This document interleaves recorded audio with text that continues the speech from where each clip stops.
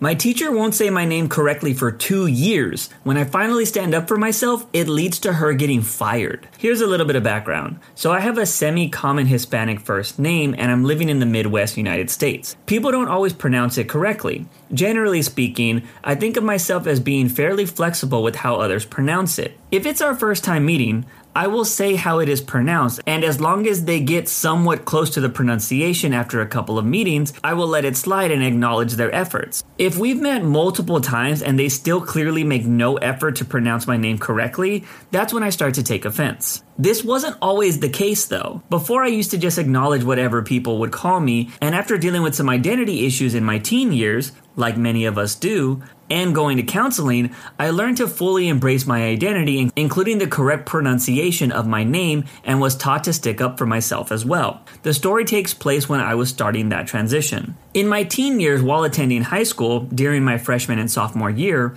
I had a teacher that was a stickler for the rules. One of those teachers that had been teaching for 40 plus years and had her system down and wasn't going to let anyone change her way of doing things. On the first day of class, she handed out her rules and explained them to us. One of these rules included the attendance policy. Every day, right after the bell rang for the class to begin, she would go through attendance, read off your name, and when we heard our name, we were to say present. Not here, not yes, or anything else. We were to say present. Not sure why she was a stickler for that, but whatever. I had this teacher for 2 years, and for almost 2 years she would pronounce my name incorrectly. What was more confusing is she would pronounce it incorrectly in different ways each time. During attendance, she would get to my name and pronounce it incorrectly. I would then say present and my name is pronounced OP.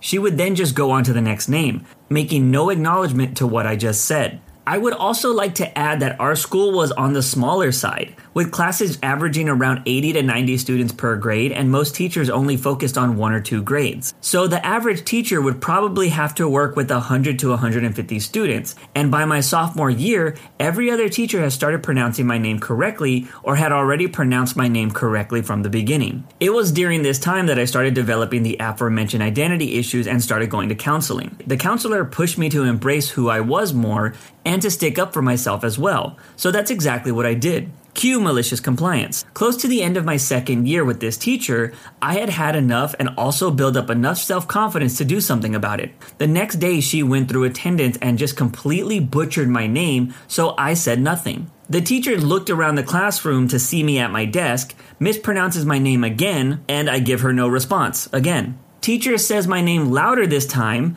Have you forgotten the rules of my class? You are to respond with present when I call your name. Me nervously. Still wasn't all that great at sticking up for myself yet. Your rules say that we're supposed to say present after our name is being called. My name has not been called. Don't start to get smart with me, mispronounces my name again. That's not my name, it's... She cuts me off at this point. That's it. I'm not putting up with this. Go to the office. Almost in tears, I head to the office, unsure of what I had done or in what kind of trouble I would be in. But here's the kicker. In between my freshman and sophomore year, we had got a new vice principal. This new VP was Hispanic as well and was fully aware of the counseling I was taking. I later found out that she was very active in the community and was one of the city leaders in pushing for Hispanic rights and achievements and advancements. So I walk into the office and she is the first one to greet me. I tell her what had happened and see her face slowly turn red with anger. She then attempts to regain her control and tells me to go to her office and work on homework until the next class period. That she will talk to the teacher and to not have to worry about her. The next day I walk into class again, unsure of what to expect. The teacher simply begins her class without calling attendance and makes no acknowledgement of me.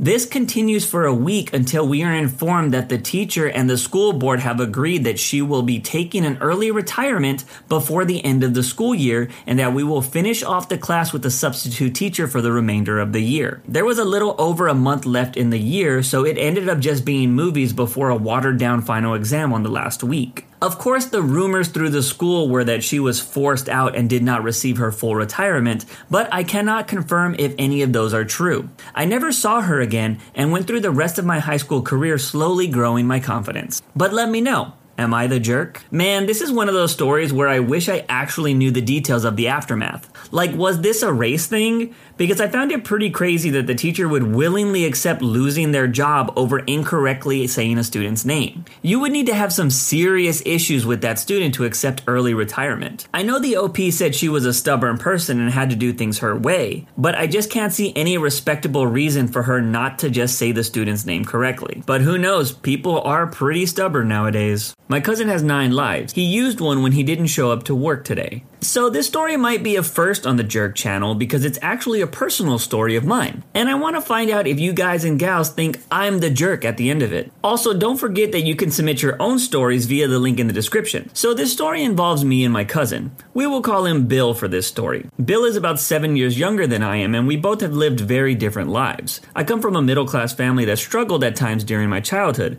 whereas my cousin grew up in a slightly better situation where his parents both made pretty decent money. Bill has probably traveled more places in the world before he was out of high school than I have in my entire life. Bill also usually got everything he wanted growing up, so he never really had to deal with a lot of pushback. But don't get me wrong, just because we grew up differently doesn't mean that I have any ill will towards my cousin. His family is pretty awesome and they have been there for us when we needed them. But I just need to set the stage for what happens later in this story. You see, not only has my cousin Bill been able to experience a lot in life, he's actually pretty lucky to be alive. Have you ever met someone and thought, man, that person right there has 9 lives because they're always getting into some kind of mess? Well, that's my cousin Bill to the T. When we were really young, I remember him driving his battery-powered four-wheeler, you know, those plastic-looking ones that you can buy at Walmart, although this one was a little bit more high-end. He drove that thing near a ditch and ended up sliding down the ditch with the four-wheeler rolling on top of him. When I ran over to check on him, he managed to squeeze out from under the four-wheeler and be like, "I'm okay." Another time, he got his face smashed in when he was holding onto a dog leash and the dog started running full speed for some reason. I think it stepped on a bee.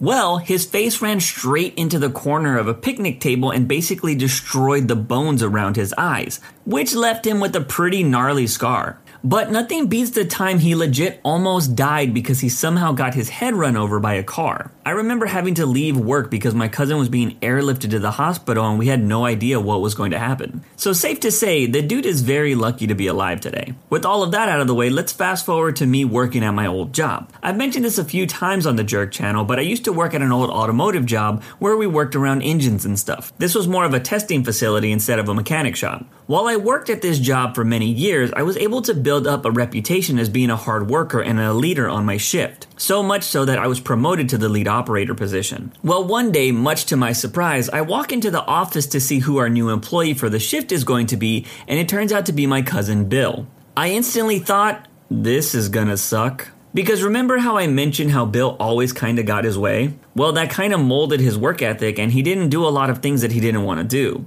Not something you really want in a new employee. What was worse is this particular workplace had a lot of people that judged you off your recommendations for new hires. If you recommended a new guy and he was awful, it made you look really bad. The thing that sucked here was I didn't recommend my cousin for this job, but that wasn't going to stop people from thinking that I did. So now the pressure was on me to make sure my cousin became a star player on this shift. I told him straight up that I wasn't going to cover for his mistakes and I wasn't going to baby him through the process of this training. So he better pay attention. As this training went on, I caught him a few times on his phone or not being in his area where he was supposed to be. These were little things that were annoying but easily fixed. But then there were the mistakes that started to become bigger issues. Stuff that messed up samples or might ruin tests that we were running. By the way, a lot of these tests that we ran cost anywhere from $10,000 to $250,000. And they were tests that we couldn't easily restart because many required thousands of hours of running engines. Oh, and I can't forget to mention that the one time during our shift in my cousin's area, one of his engines caught fire, sending the sprinkler system off in the actual area, which didn't end up turning off once we shut the engine down, causing damage to the systems that ran the engines themselves. Now, to this day, I still don't know if this was some freak accident that just happened on the job. It's totally possible. Or if it was because my cousin wasn't paying attention to his area and he let something linger that turned into a fire. Either way, people on my shift was like, bro, get your boy. It sucked. So as you might assume, once those mistakes started happening, the birds on my shift started chirping. Yo, what's wrong with your cousin, OP?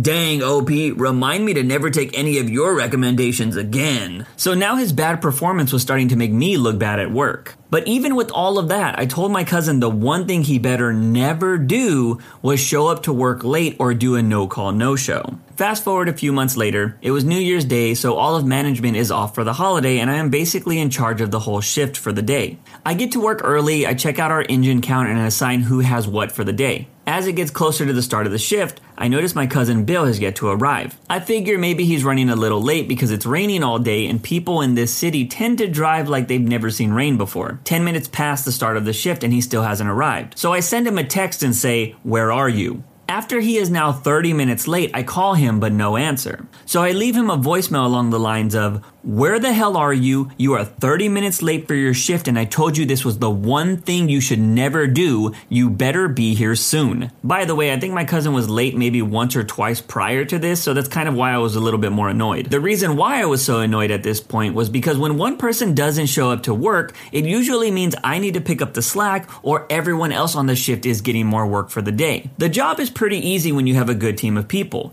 but even I knew the further you stretch the team, the more likely problems occur on the shift, which is something I always tried to avoid during the holiday shifts because anytime you had to call someone to the campus, they were usually big babies about having to work. At this point, an hour or so has passed and I have heard nothing from my cousin. No text, no phone call, nothing. I even call my boss to see if maybe my cousin actually called him and he was just avoiding talking to me. Nothing there either. It wasn't until about maybe 2 to 3 hours later that I get a call from my uncle, who is my cousin's father, telling me that Bill has been in a car accident and he's in the hospital. Turns out my cousin was driving his sports car down a curved road and apparently lost control of the vehicle, causing the car to flip multiple times. I was pretty in shock when I heard this news from my uncle, because my cousin getting into a car accident was the last thing on my mind for reasons for him being late. I told my uncle to keep me posted and that I hope that he's alright. I personally don't remember all the details of the accident since it has been years,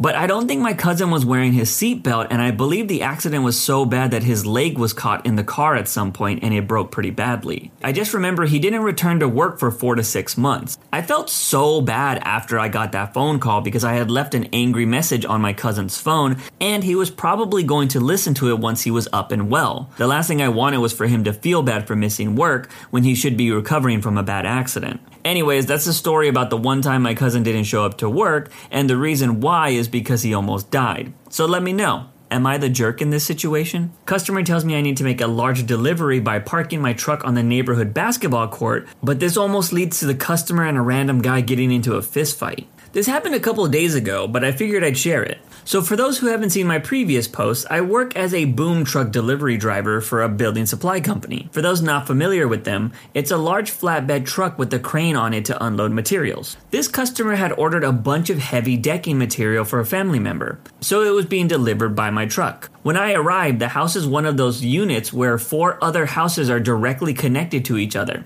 So the only way to the backyard was through the house. The customer thought I could get the materials over the roof into the backyard, but my boom doesn't have that kind of reach. So the only way was to take each material one at a time through the guy's house. The customer pointed that just behind the backyard of their fence was a cul-de-sac, and behind that fence was a little picketed basketball court. He told me I could enter the cul-de-sac and park on the court, and then I could reach the boom into the backyard. I verified with him that there would be no problems, and that the court and everything wasn't private property. He assured me that it would be fine, and if anything goes wrong, he would bear responsibility. So I enter the cul-de-sac, inspect the court to make sure it would handle the weight of my truck, then pull forward and unload the order into the backyard. During that time, a few people in the cul-de-sac came out of their houses, watching the show as I boomed the order into the backyard. One guy came up to me talking about how amazing it was to be able to deliver something like that while not having to do it by hand. Everything goes on without a hitch, and I fold my boom back up to its driving position as the customer writes me a check. There was a little discrepancy with the total amount, so I phoned down to the store to find out the correct total. As I'm talking to a store worker, this guy drives up in a big pickup truck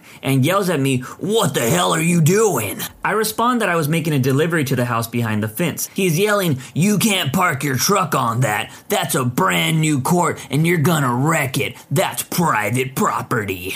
I replied that I was following instructions from the customer and that they were the ones who told me to park here. He's still yelling, "Well, you're gonna pay for any of the damages." At this point, the customer is poking his head over the fence, telling the guy to calm down, that they would be the one to fix any damages. But the guy keeps yelling about how he doesn't care and that I shouldn't be there. The next little bit was a bit of a blur, because I was both on the phone and everything went from 0 to 100. I remember the customer yelling, "Talk to me like that. I'm gonna hop over this fence and kick your butt." The two just started throwing obscenities at each other, threatening to kick each other's butts, with the customer's family yelling at him to stop. And that random guy I mentioned from earlier who was talking to me about how amazing the truck was, he was just standing in front of this irate guy, holding his arm out in front of this irate man, trying to keep things from turning into a fight. Finally, the guy gets back in his truck and drives off, and the guy who was standing in the irate man's way came over, as him and the customer talked, trying to get the customer to calm down. He was saying,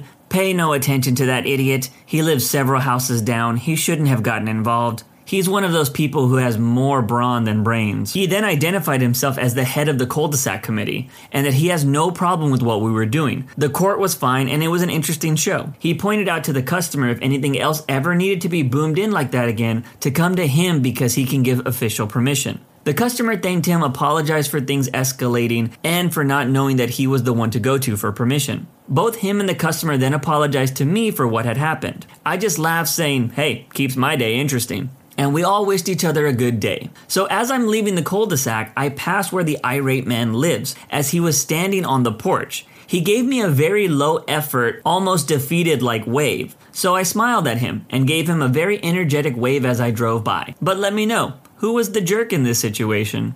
Our bodies come in different shapes and sizes, so doesn't it make sense that our weight loss plans should too? That's the beauty of Noom. They build a personal plan that factors in dietary restrictions, medical issues, and other personal needs so your plan works for you. Noom doesn't restrict or shame when you want to treat yourself. Their flexible program focuses on progress instead of perfection. You don't have to give up carbs or anything. And with their daily lessons, you can learn something new about your food choices every day. After just a few days of using the app, I learned how to recognize cues for overeating and how to choose the right foods to feel full. Stay focused on what's important to you with Noom's psychology and biology-based approach. Sign up for your trial today at Noom.com. That's Noom.com.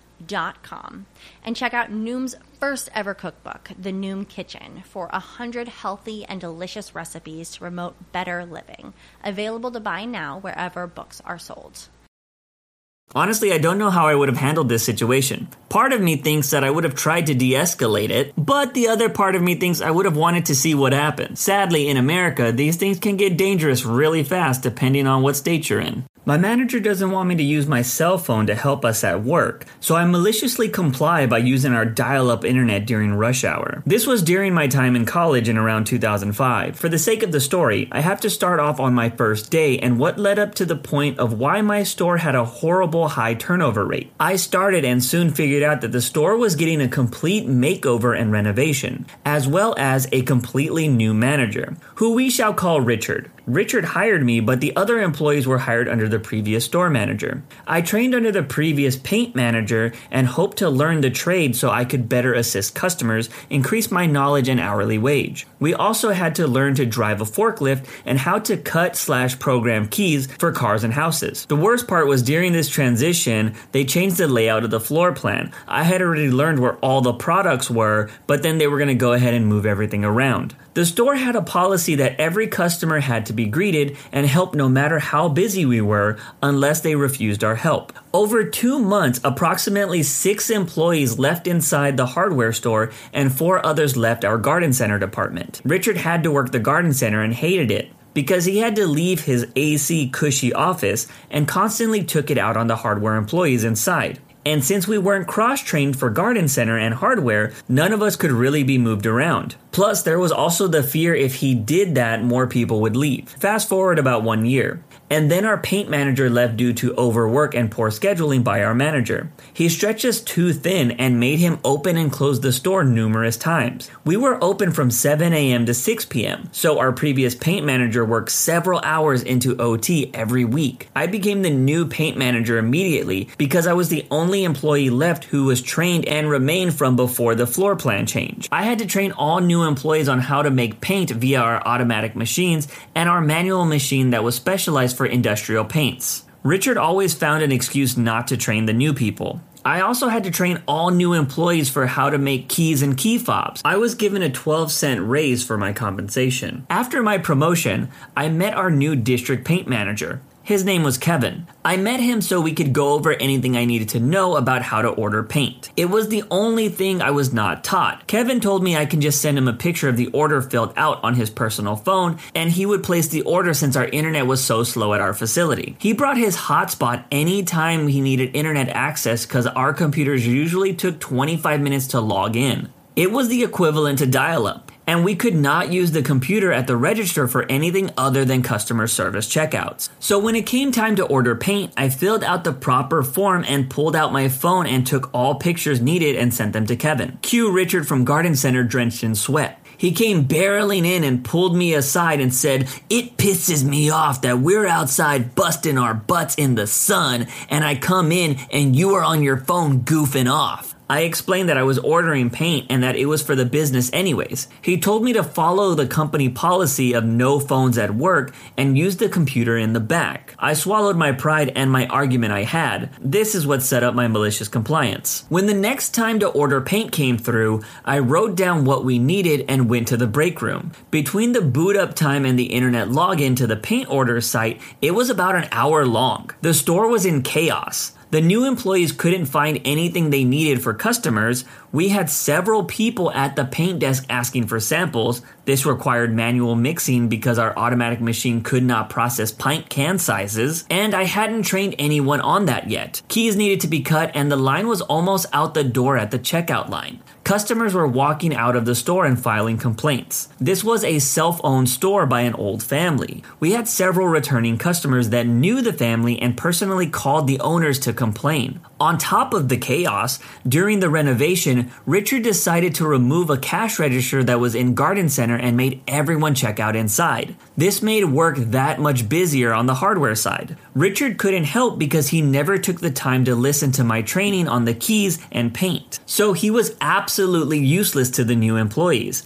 I finally returned and he asked me, "Where the hell have you been?" I said, "In the back ordering paint." "You could have used your phone this one time. You didn't see how busy we were?" Yes, I saw how busy we were, but if I didn't get the paint order in by 10 a.m., we won't get it in time and we will be out of stock for a week. I'm just following the no phone policy you made very clear to follow. He huffed and walked away more pissed than before. Shortly after this, Richard got Kevin to go through the paint order process, and from now on, Richard ordered the paint because it also gave him an excuse to sit inside away from the garden center. Eventually, the new employees left and I stayed because I was about to graduate anyways. I purposely didn't train any new employees on any of the processes in the store because I came to find out I never actually received the paint manager title on paper because it was supposed to come with a $2 raise. I was only given the responsibilities and it was never reported to the store owners by Richard. I came in a few months later and Richard was moved to the other north side store and was no longer a manager.